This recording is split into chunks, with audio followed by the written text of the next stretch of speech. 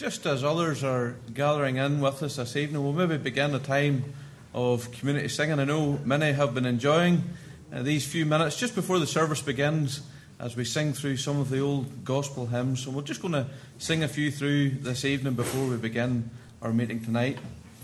All been well, everyone should be behind me. If it goes wrong, I'll look simply at Samuel and let him sort it out, because me and computers, well, they don't go together. So let's see how we get on, and we'll sing through a few of our hymns, please.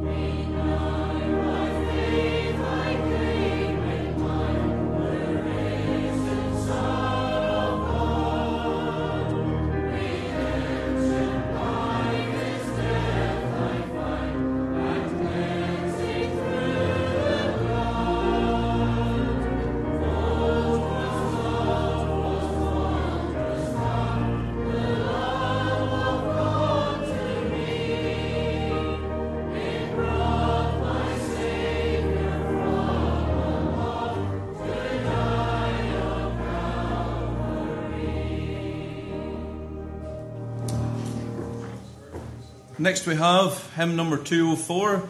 Let us sing of his love once again, of the love that can never decay, of the blood of the Lamb who was slain, till we praise him again in that day. And if you really believe the chorus, it says there, I believe Jesus saves. You sing out to the best of your ability this evening. Let's see how we can really raise the volume tonight.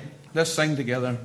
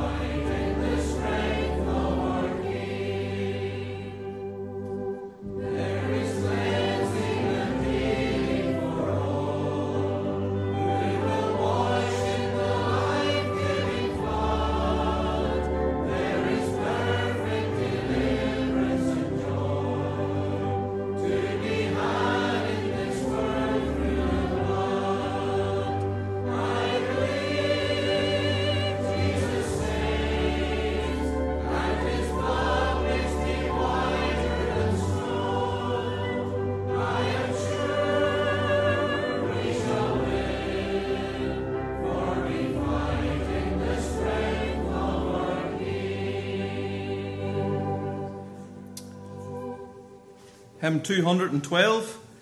You're singing well. You're encouraging others to come in. Every time I look up, there's more coming through the doors, so you must be doing something right. Let's keep it up as we sing hymn number 212.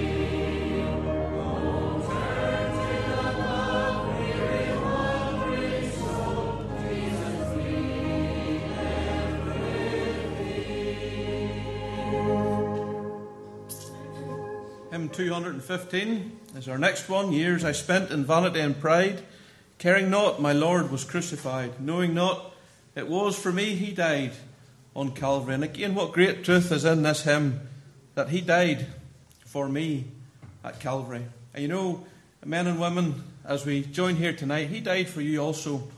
That is the great truth of salvation. That is the good news of the gospel. He died for each and every one of us.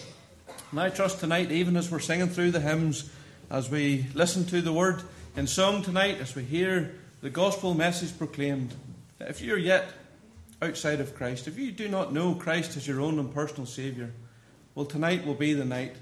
Tonight you will come and you will put your trust and faith in Christ. Let's sing this hymn once again, please.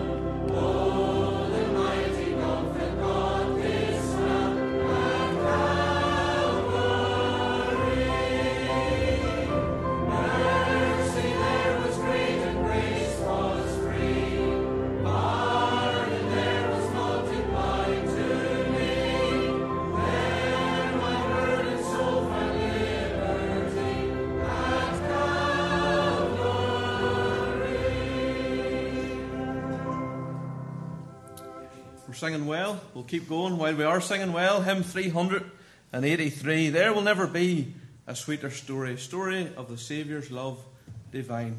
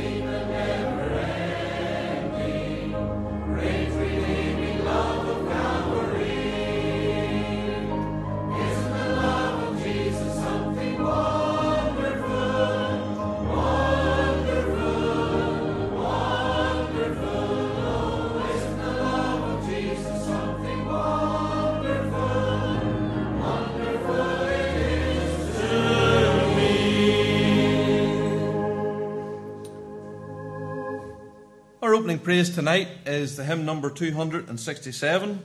I will sing the wondrous story of the Christ who died for me, how he left his home in glory for the cross on Calvary. Now you're singing well, but I always say that we sing much better when we're on our feet. So when we get the note, we'll stand to our feet as we begin our gospel service tonight, please. Christ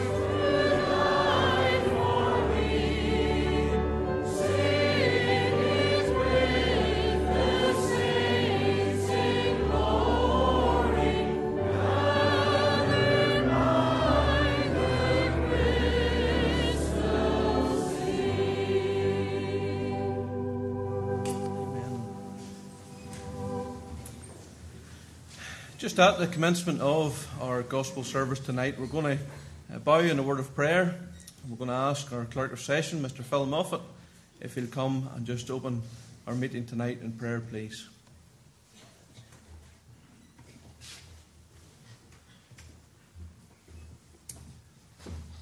Let's bow for prayer. Eternal, most gracious and heavenly Father, we do thank Thee that at the commencement of this, our gospel service, we can approach Thee in and through the name of Thy Son, our Saviour, the Lord Jesus Christ. And Lord, Thou dost know why we are gathered together this evening, to hear once more of the greatest love story that ever was told, that Christ Jesus came into the world to save sinners. We thank Thee, Lord, that Thou hast come to seek and to save that which was lost. And Thou hast told us in Thy word that he that climbeth up any other way, well, the same as a thief and a robber. And Lord, as we gather together under the sound of Thy word this evening, we are very conscious that Thou art one of our number. Thou hast said that where 2 or 3 are gathered together in My name, there will I be in the midst. And so, Lord, we are aware this evening that the Spirit of God is present this evening in the town hall. And all who are gathered in are not here by chance, but in the foreknowledge of God, Thou hast deemed it fit to bring each and every one under the sound of Thy word this night. So we're not here by chance. And yet, Lord, we thank Thee for this further gospel opportunity to once more hear the words of light and life, to hear those words of salvation. We thank Thee, Lord, that we will gather once more at the cross this evening. And Lord, we do pray that as the word of God would go forth, that the Spirit of God may move in the hearts and souls of men. Many of us can look back to a time in our own experience when we came into a mission such as this, and we were without God and without hope in this world. And it was there, as we sat under the sound of the word of God, that we saw our dire need. We were outside of Christ, without the God of heaven in our lives, just going through the formalities of worship, but not knowing the Christ of God ourselves. And yet, Lord, as we sat under the sound of Thy word, the Spirit of God made Himself known unto wretched sinners such as we. And we were enlightened unto gospel truth, and were born again of the Spirit of God. We had our robes washed and made white in the precious blood of the Lamb. We started out for heaven and for home.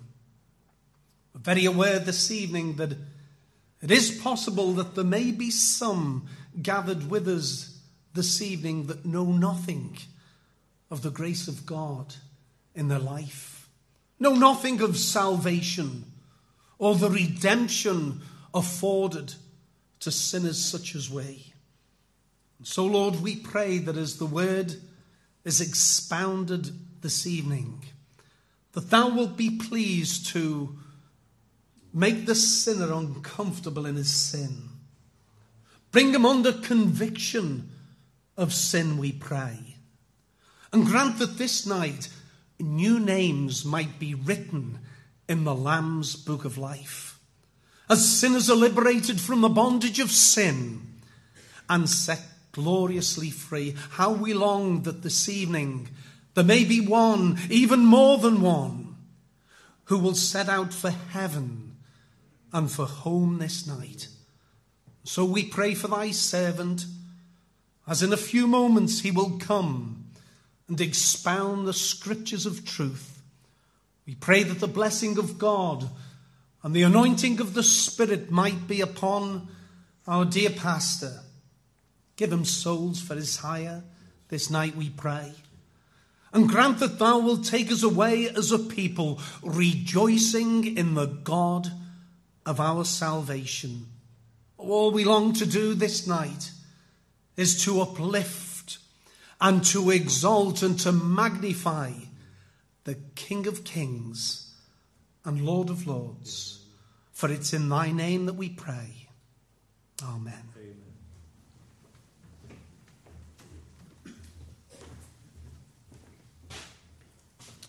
Thank you, Phil.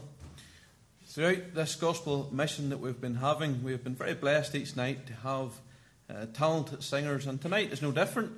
Tonight we welcome Sarah Knowles, who is with us, and to come and to minister in song. So, Sarah, if you'd like to come on ahead now, thank you.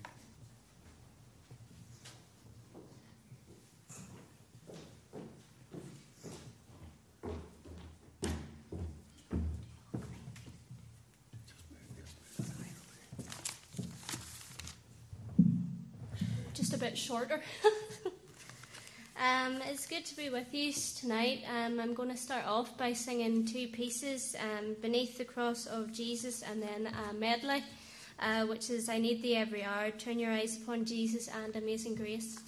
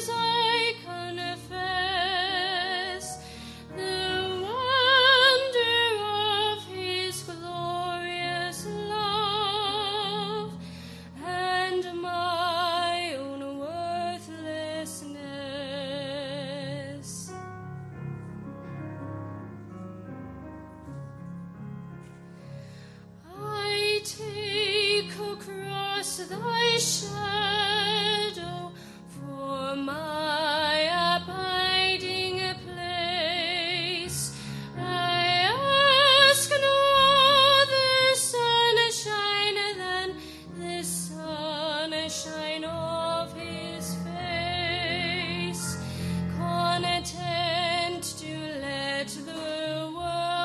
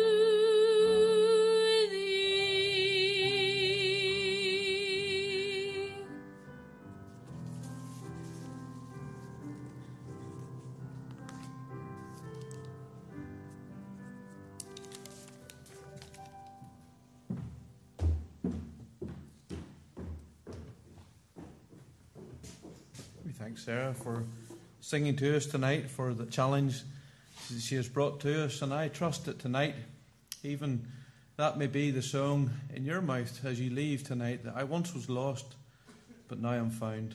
We trust tonight, even as our mission is drawing to a close, the final week of our mission, that you will be found. You will come and you will give your life to Christ. We welcome you tonight.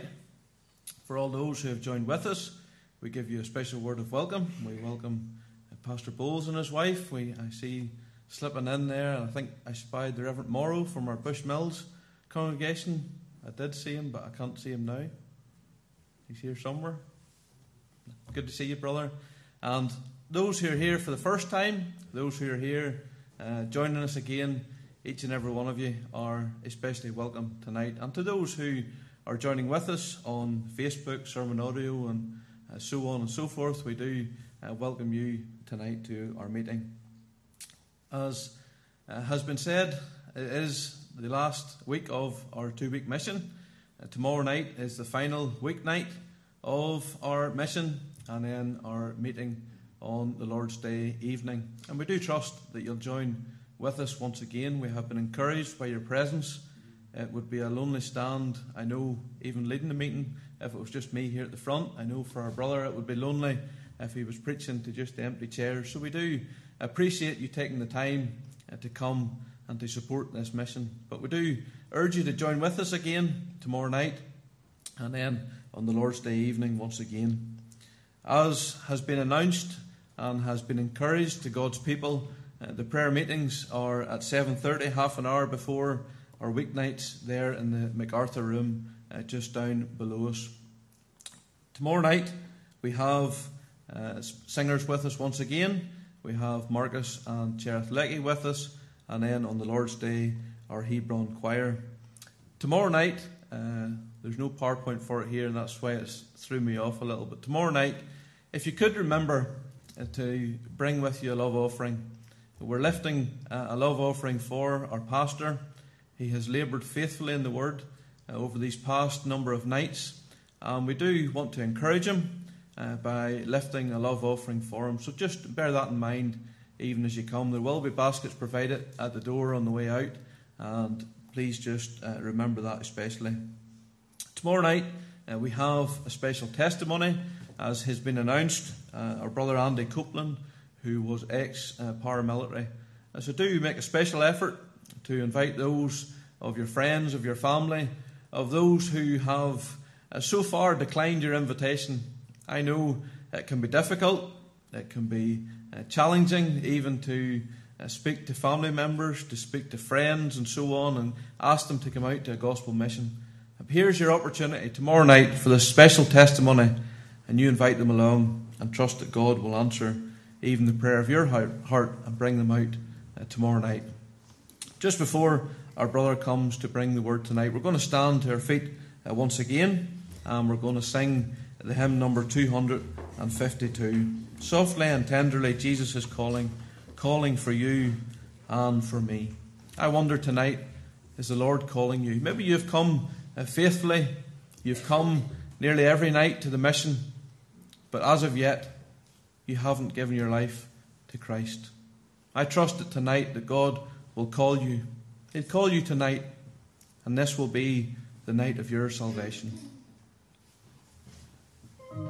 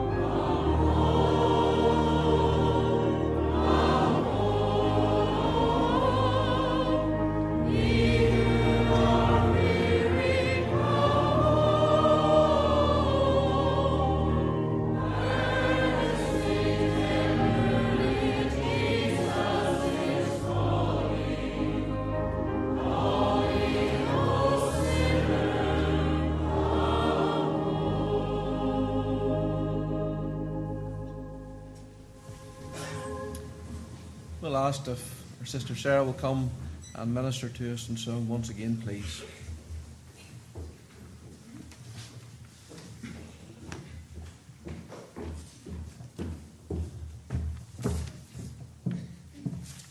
So this piece is called His Mercy is More.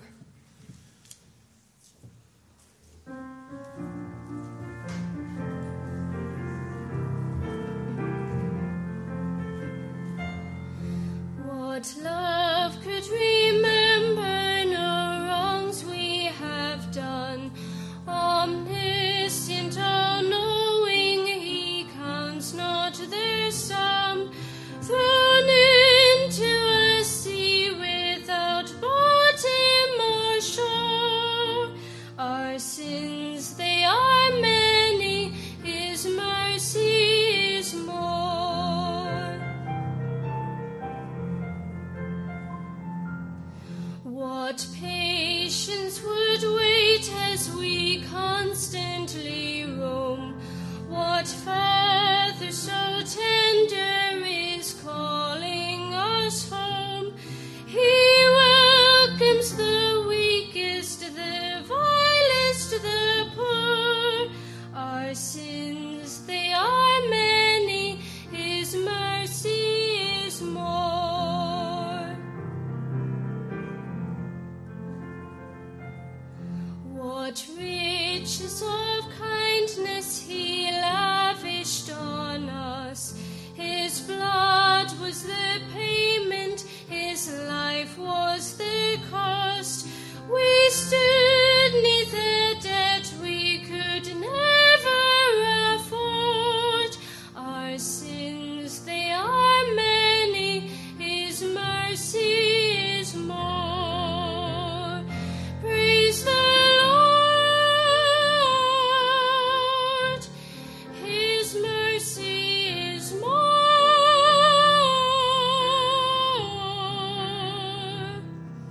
Stronger than darkness, new every morn. Our sins, they are many, His mercy is more. Praise the Lord, His mercy is more.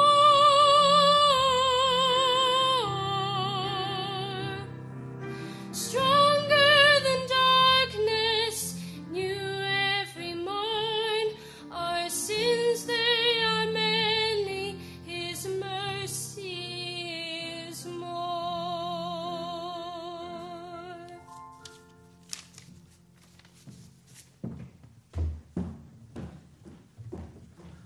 Thank you, Sarah, once again. It is a joy and a delight to welcome our own pastor to the pulpit tonight, to the platform here, to bring tonight's gospel message. And if you're a believer in the meeting tonight, I trust you'll pray for him, even just now as he comes, but even tomorrow and through into the weekend, you'll continue to pray for him, even as he comes and brings the gospel message to us. We appreciate Ryan leading tonight. Thank you very much. And Sarah for coming and singing so well, so powerfully, and bringing us to the heart of the gospel. When you sing about the cross and you sing about the mercy of God, you're really getting to the very heart of what these meetings are all about. I add my words of welcome to each and every one here this evening. Good to see so many. 74 years ago, this building was filled night by night for a gospel mission when the great Northern Ireland evangelist W.P. Nicholson came to preach, and all those souls were converted. Tommy was telling me about Duncan Campbell, who came one night. I can't remember the year, Tommy. Maybe you can't remember just...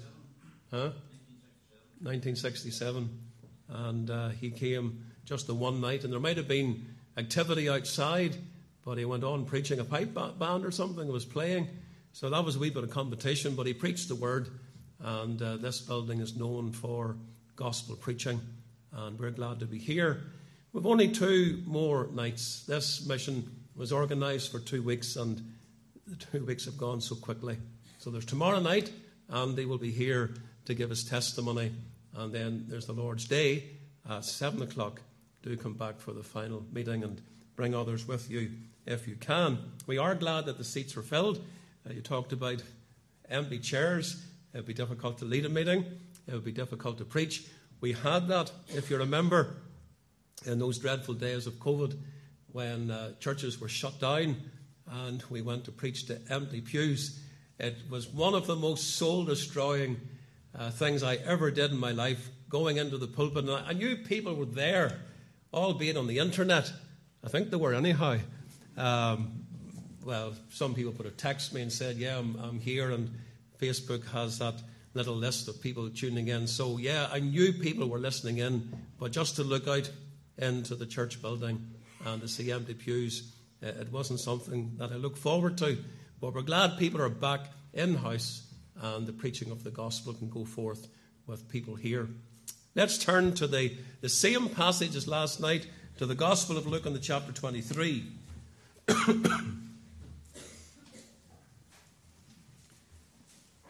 As always, we want you to be in prayer, and there's 2 more prayer meetings associated with the mission before the service begins. If you can come half an hour earlier, in the wee room down below, just as you come in, the front entrance, come and join us at the throne of grace in prayer. We need to pray, brethren and sisters, and be much in prayer at home. We want to see the Lord working. We know that the unconverted have been coming in every night. They've been listening in as well. We're hearing that on the internet. And we know that there are folks that are troubled, and God is stirring the heart and He's moving. We just long in our hearts for those conversions, that the Lord will bring folks right through for His own name's sake. Now we're going to read a few verses from verse 32 of Luke chapter 23. And there were also 2 other malefactors, that word just simply means criminals, led with him to be put to death. And when they were come to the place which is called Calvary, there they crucified him and the malefactors, one on the right hand and the other on the left. Then said Jesus, Father, forgive them, for they know not what they do. And they parted his raiment and cast lots. And the people stood beholding, and the rulers also with them derided him, saying, He saved others. Let him save himself, if he be Christ, the chosen of God. And the soldiers also mocked him, coming to him, and offering him vinegar, and saying, If thou be the King of the Jews, save thyself. And a superscription also was written over him in letters of Greek and Latin and Hebrew, This is the King of the Jews. And one of the malefactors which were hanged railed on him, saying, If thou be Christ, save thyself and us. But the other answering rebuked him, saying, Dost not thou fear God, seeing thou art in the same condemnation? And we indeed justly, for we receive the due reward of our deeds. But this man hath done nothing amiss. And he said unto Jesus, Lord, remember me when thou comest into thy kingdom. And Jesus said unto him, Verily I say unto thee, today shalt thou be with me in paradise. And it was about the 6th hour, and there was a darkness over all the earth until the 9th hour. And the sun was darkened, and the veil of the temple was rent in the midst. And when Jesus had cried with a loud voice, he said, Father, into thy hands I commend my spirit. And having said thus, he gave up the ghost. We're ending there at verse 46. Let's have a wee word of prayer. Heavenly Father, we again rejoice in all that has gone before. We thank thee tonight in the hymns that we've sung and in the ministry and song. We have been led to the very centre of the gospel. We've been thinking about Christ and him crucified. We've been rejoicing as we've sung about the mercy of God. And we know that where sin abounded, grace did much more abound. And where there was sin in this world, we praise you, Lord, that there was mercy. Mercy to save men and women from their sin. Thank thee for all that are gathered here who know the Lord. There was a day in our lives when we were strangers to your grace, when we were destined to a lost eternity. But you brought us under the sweet influence of the gospel. You showed us our need of a Saviour, and we turned in faith and repentance. We laid hold upon Christ as our Saviour, And he redeemed us, he saved us, he forgave us and pardoned us from all our sin. And tonight we're in Christ.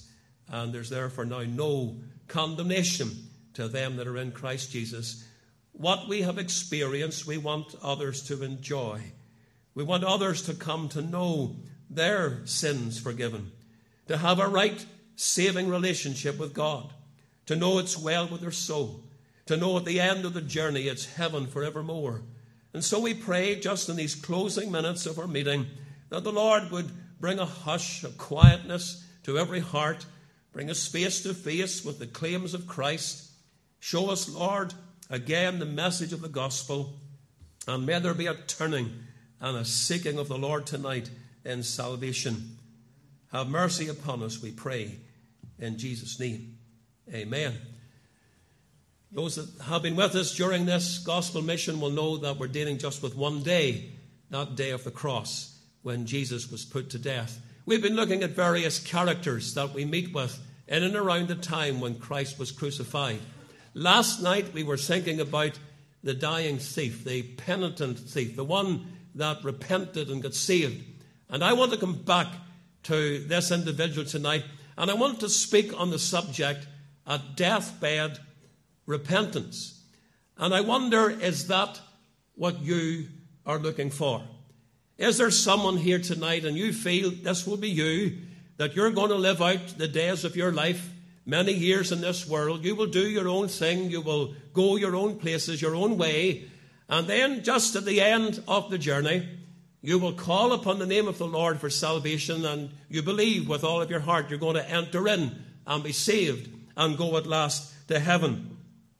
I want to tell you it's a very foolish notion if you have it. It's possible to be saved at the last and the 11th hour, but not probable. My own conviction is that there have been very few genuine deathbed conversions. We read of only one in the Bible who was saved at the last. This man that we read about dying beside Christ, the thief on the cross. It has been well said that there was one so that nobody might despair, but only one that no one may presume. Here is a man, and he has only hours to live. Nothing surer, as we said last evening, but this man is going to die. In a few short hours, he's going to breathe his last. He's going to draw his final breath. He's going to speak his final words. His heart is going to beat for the very last time, and then it's eternity for him. He doesn't know exactly how many hours he has to live, but hours it is. He's not going to live for another day. His strength was slowly seeping from his body, and death was near. Soon, in accordance with the deaths of crucifixion, the soldiers would come and they would break his legs and so try to hasten his death. The most excruciating thing, but it actually hastened the death of those that were crucified. What is he going to do? Beside him, on the cross, on that center cross, hung the bleeding Lamb of God, the only one who could forgive him for his sin, pardon his transgressions, give him a certain hope in eternity for heaven, the only one that could make him fit for the kingdom of God forevermore, cleanse his soul and save him for eternity. At first, we know, together with the other malefactor, the other criminal, he joined in the mockery of the chief priests, the scribes, and the elders, and he railed on Christ. If he be the King of Israel, let him now come down from the cross, and we will believe him. He trusted in God. Let him deliver him now if he will have him. But there was a change. Something happened to change his mindset, to change indeed his heart. Perhaps the sobering thought of death was beginning to alarm him. He knew that he was going to die. Perhaps the Spirit of God was beginning to trouble his heart. And this man was beginning to realize and understand certain things that every man and woman needs to understand before they can be converted. He realized, for one thing, I am a sinner in the sight of God. He talks about the wrongdoings that he had committed. He knew that he was dying for crimes that he had committed, not only against the state, but against God himself. So he knew that he was a sinner. He also realized that Christ was pure and innocent. For he states here, this man hath done nothing amiss. He recognized who Jesus was, the sinless, spotless Savior, the Lord of all. He also came to that understanding that there is an afterlife, that death did not end at all. Soon he was going out into eternity. Soon he's going to expire, breathe his last breath. But he knew that there was an existence beyond the grave, and he began to seriously consider eternity, perhaps for the very first time in his life. And he began to consider Christ's heavenly kingdom. Only Jesus can save me. That's the way this man was beginning to think. There's no other way. He knew that Jesus could do something to help. Jesus had power to save him. He knew that Jesus was dying for him, and so in one of his final breaths he cries out, Lord, remember me when thou comest into thy kingdom. And he is wonderfully and gloriously saved. It was a genuine deathbed repentance. In a moment of time he was born anew, and he was assured about his future. We know that this was a genuine conversion because Jesus Christ gave him the assurance of where he would be in eternity. Today shalt thou be with me in paradise. So here we have an example of an 11th hour conversion. And praise God, it's true. A man can be saved in the 11th hour and enter heaven. Is this what you're looking for? Am I talking to some in the town hall tonight or listening in on the internet, and you were looking for that time somewhere in the future when you're going to get right with God? Maybe when you're on your deathbed and you know that you're dying. You've lived out your life on earth for yourself, but you think, just at the end, before I die, I'm going to get right with God. I'm going to repent of my sin and by faith lay hold upon Christ. Is that what you're looking for? Well, I want to say some things to you tonight about a deathbed repentance. And I hope that it will bring you to understand that it's a very foolish thing to think that you can be saved just at the last. I want to say to you, first of all, that the majority of people who get saved do not get saved on their deathbed. All the converts of the Bible that we read about, except this one example, they were saved before their death and they had a life to give to God, because that is God's plan. God does not save men in this world and then take them home to heaven. If that was God's plan, well then the majority of those that are in this town hall tonight would not be here. God saves us so that we can live a life for his glory on this earth. That was the mind and the plan of God from the beginning.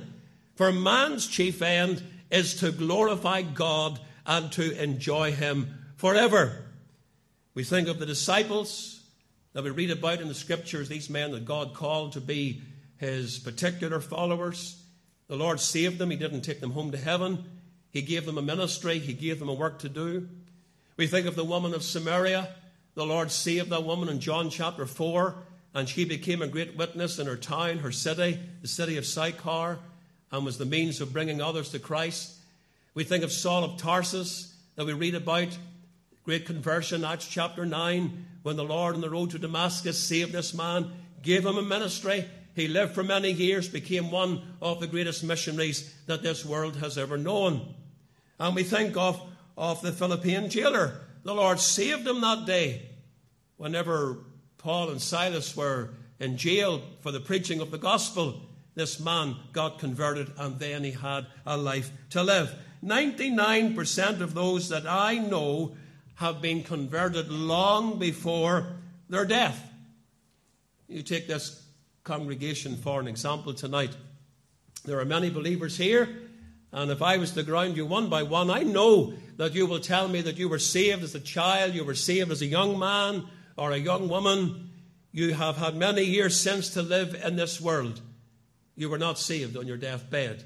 you have been converted to Christ and you've been saved for many, many years. I could take my family for an example, whether it's my sisters that I grew up with or my present family, my wife, my children. They have been saved for many, many years.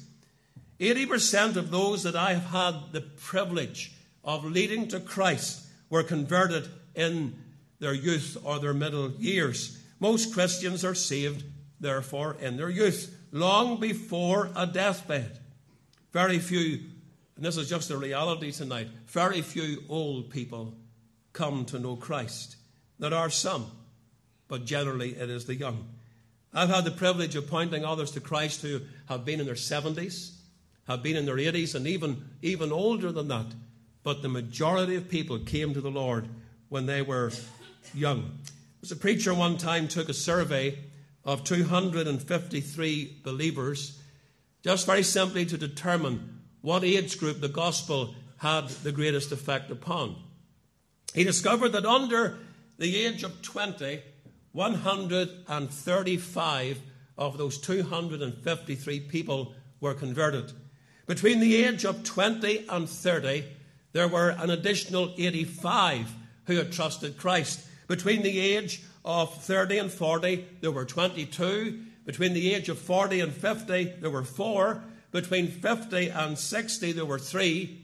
And then between 60 and 70, just 1 had come to know the Saviour. I say to you young people tonight, you come to Christ. This is when the gospel has the greatest effect upon a young life, an impressionable life, a life that can be given over to the Lord. And I say to you older people tonight, be very careful what you do with Jesus Christ. Be very careful about putting your salvation off again and again and again, hoping there's going to come another day, maybe the deathbed. The majority of people who get converted long before their death. The second thing I want you to notice is that most people do not have a deathbed. You ever read the obituary columns in the newspaper, or you look it up on the internet, and you find that word suddenly, unexpectedly, tragically. Think of the many ways in which people are cut down without warning. A sudden heart attack, a stroke that claims their lives, a car accident, or those that have been murdered over the years. Think of plane tragedies when so many are cut off in an instant of time. Think of the explosion, that freak blast that happened in Donegal, and those 10 people, young and old, were ushered out into God's eternity. Think of the earthquakes that take place in the world. Think of the deaths over in Ukraine. So many that have been blown up and murdered in these tragic days of war. They did not have a deathbed. There was no deathbed for the young 17-year-old girl a number of years ago in this very town, working in her place of employment, and she dropped dead. Didn't realize those 17 years that in those years she had a heart defect, and she just simply dropped dead in that place of employment. There was no deathbed for that wee boy that I told you about earlier in the mission of 8 in the village of Loughgall when the wall fell upon him and his life was taken. There was no deathbed for the fishermen that were swept overboard. I was the minister in Portavogie before I came to Ballymoney.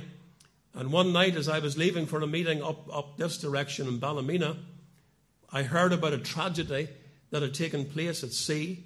And as news was coming in, and I think by that time I was driving to the meeting, we were hearing that men had been washed overboard in a freak accident. And then we soon discovered that only 1 out of the 3 had been rescued. The other men had died. They did not have a deathbed. I can remember another man who had been fishing off the south coast of England.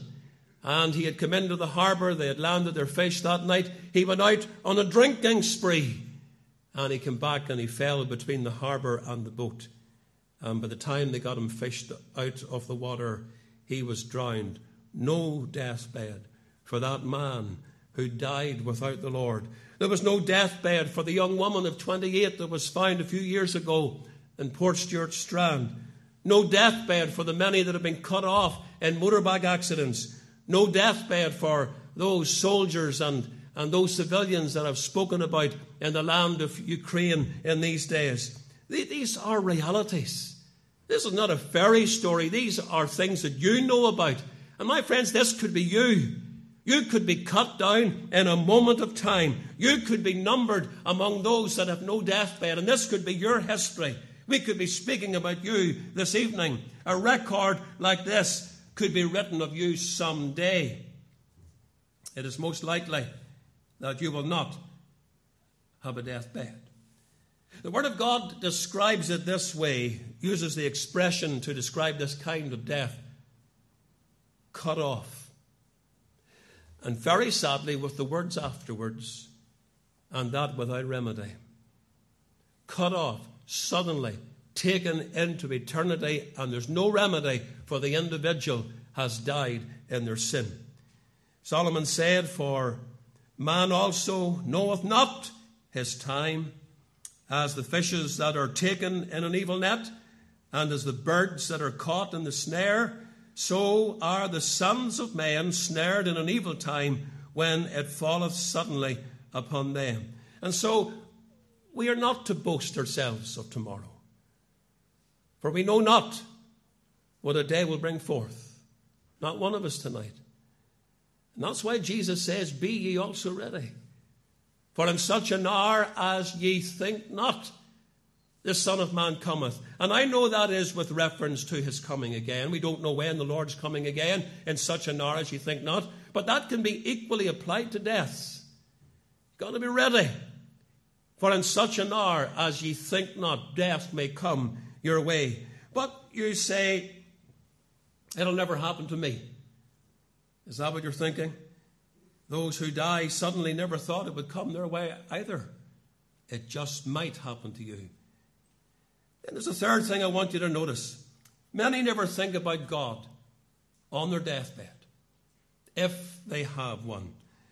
The story of the dying thieves issues not only comfort to us tonight, that there was one man who in the hours of death, on his deathbed, if you like, was awakened in grace and had his eyes opened and his heart brought to understand, and cried out to the Lord for mercy and obtained mercy. But this story also gives us a very solemn warning. It tells us loudly that though there may be those in their dying hours may repent and be converted, it does not follow that everyone will. A deathbed is not always a saving time. Never you forget there were two thieves. We speak about the dying thief. Let's remember there were two dying thieves. God may, though seldom does, prepare men for glory just before death. Sadly, most men who reach death are like the impenitent thief. And furthermore, you may have a deathbed, but you might be absent of conviction and the striving of the Holy Spirit. Let me explain that. There's times when God works in a man's heart. We call that conviction. He's convicted about his sin. He's brought to see himself as a sinner before God. The Spirit of God burdens his heart, brings him to see that all is not well with his soul, that he's going to go out into a Christless eternity, into hell itself. And these truths begin to weigh upon him, and there's a burden there. And then he's showing Christ as the remedy for sin, the only Savior of man. And that is conviction. That's the Spirit of God moving in the heart and the life of the individual. But that might not always be so.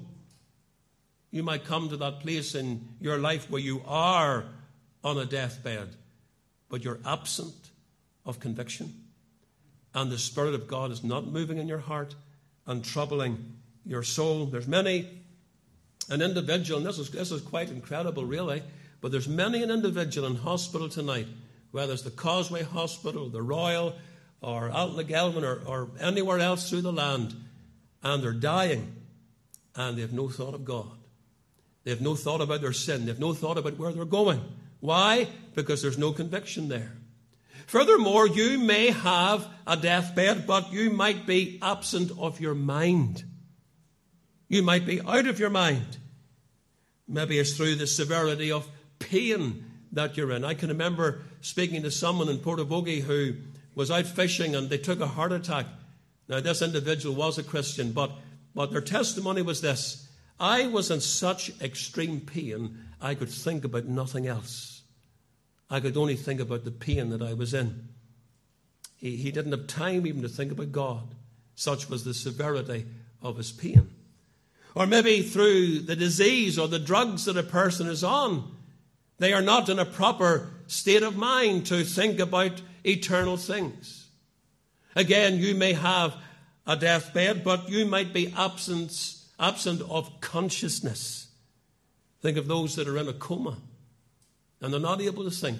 Oh, they're on a deathbed, but they're not able to process the things of God and not able to consider where they'll be in the great eternity of God. I can remember being asked to go and visit a man who was in a coma.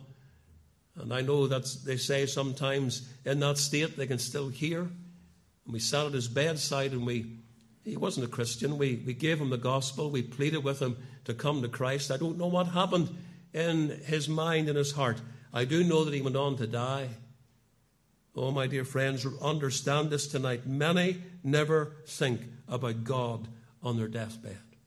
But there's something else. Deathbed repentance is often not true repentance.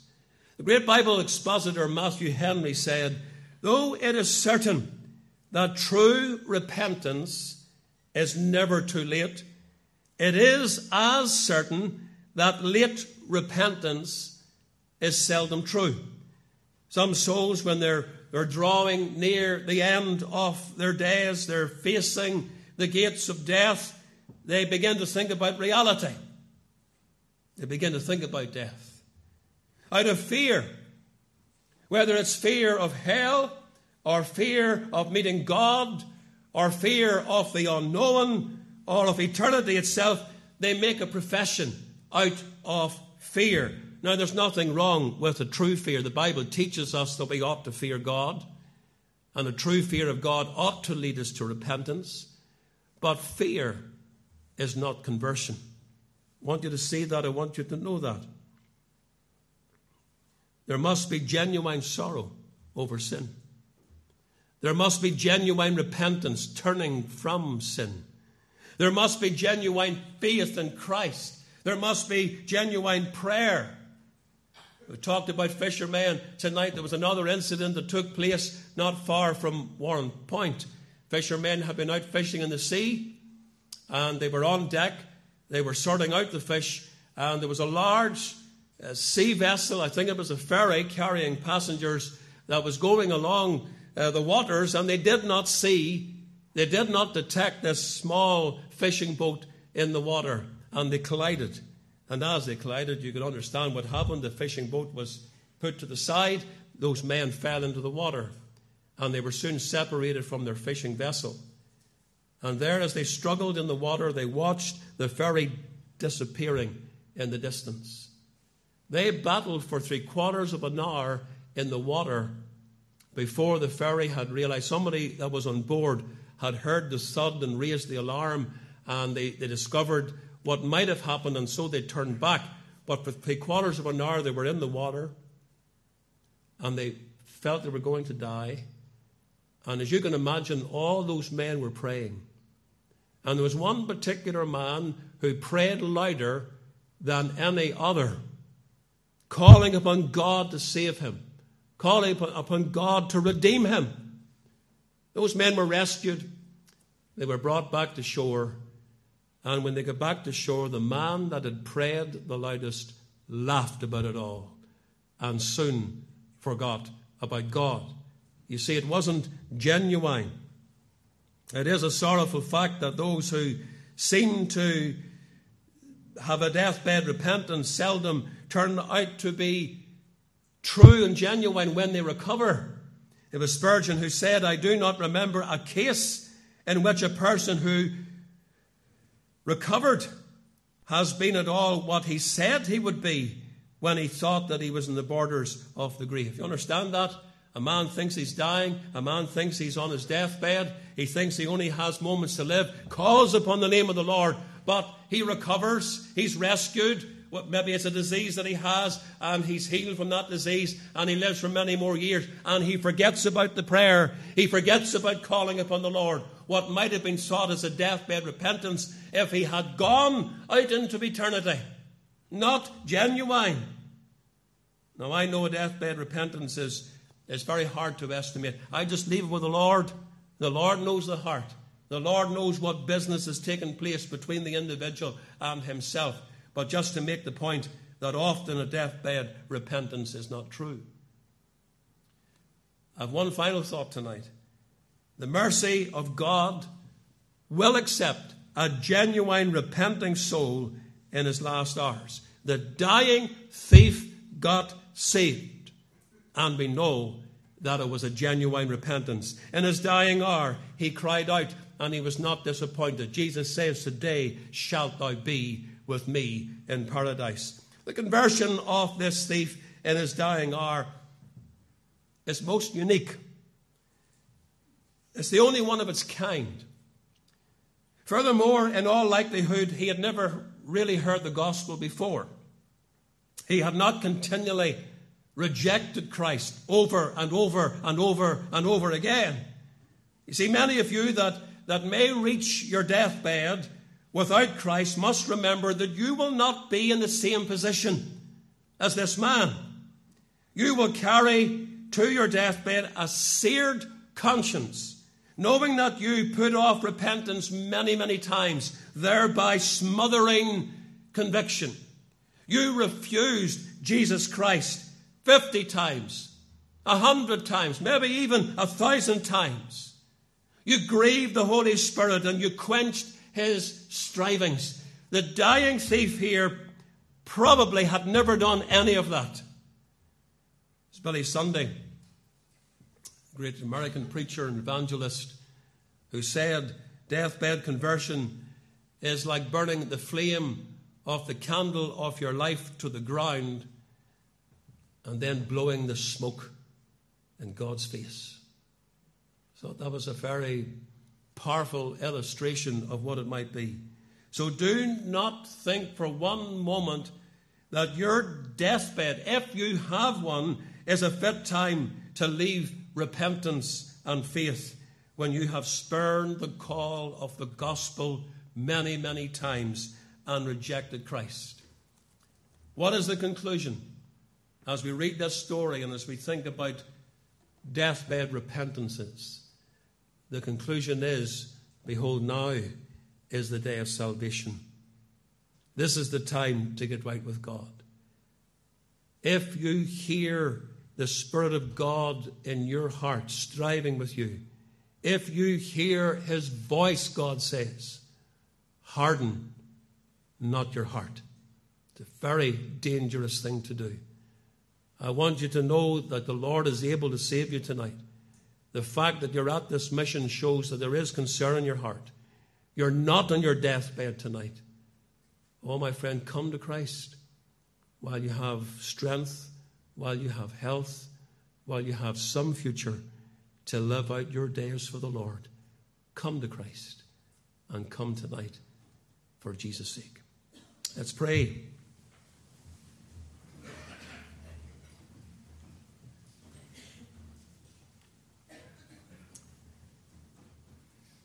I want to thank you once again for attending the mission tonight. Right at the end of the mission you've come, and we're glad to have you. Some of you have been here nearly every night. Some of you have been here every night. And we want to thank you for coming. If you're not a Christian, just want to say now's the time to become a Christian. Now's the time to be saved. Don't you boast of tomorrow. You don't know what a day will bring forth. Don't you think the Spirit of God will continue to give you opportunity to be saved? My spirit shall not always strive with man. That is the warning that God gives. If tonight there's conviction in your heart, if there's not, there's nothing I or anybody else can do for you. But if tonight there's conviction there and you're troubled and you would love to be saved, don't you put it off. While God is speaking, the Spirit is striving. You come to Christ. come right away without delay. Make haste to the cross and find in our Saviour redemption and salvation and forgiveness of sin and a certain hope for the paradise of heaven one day. Come to him now. We're here to help. You want to talk to us after the meeting? We make ourselves available. Come and speak with us. But don't go away without Christ. Heavenly Father, it is your word. You've given us this example, just one example, that no one might despair, but only one example that nobody might presume. And we pray that there will be wisdom given tonight to seek the Lord while he may be found, to call upon him while he's near. And that verse of Scripture just indicates to us there's coming a day when God will not be found and God will not be near. But I know tonight in this mission, as the gospel is preached and men have come to a place like this, the Lord can be found and the Lord is near. And this is the time, therefore, to call upon him. Defeat the devil who would keep men and women in their sin. We pray for victory tonight. We pray, Lord, that you will overthrow the powers of darkness, and may the Spirit of God move mightily and bring sinners to Christ for Jesus' sake. Amen.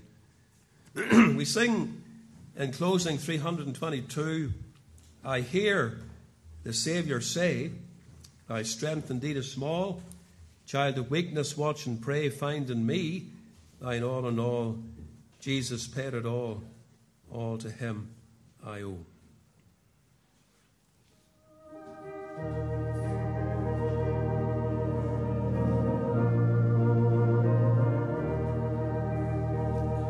Let's rise and sing.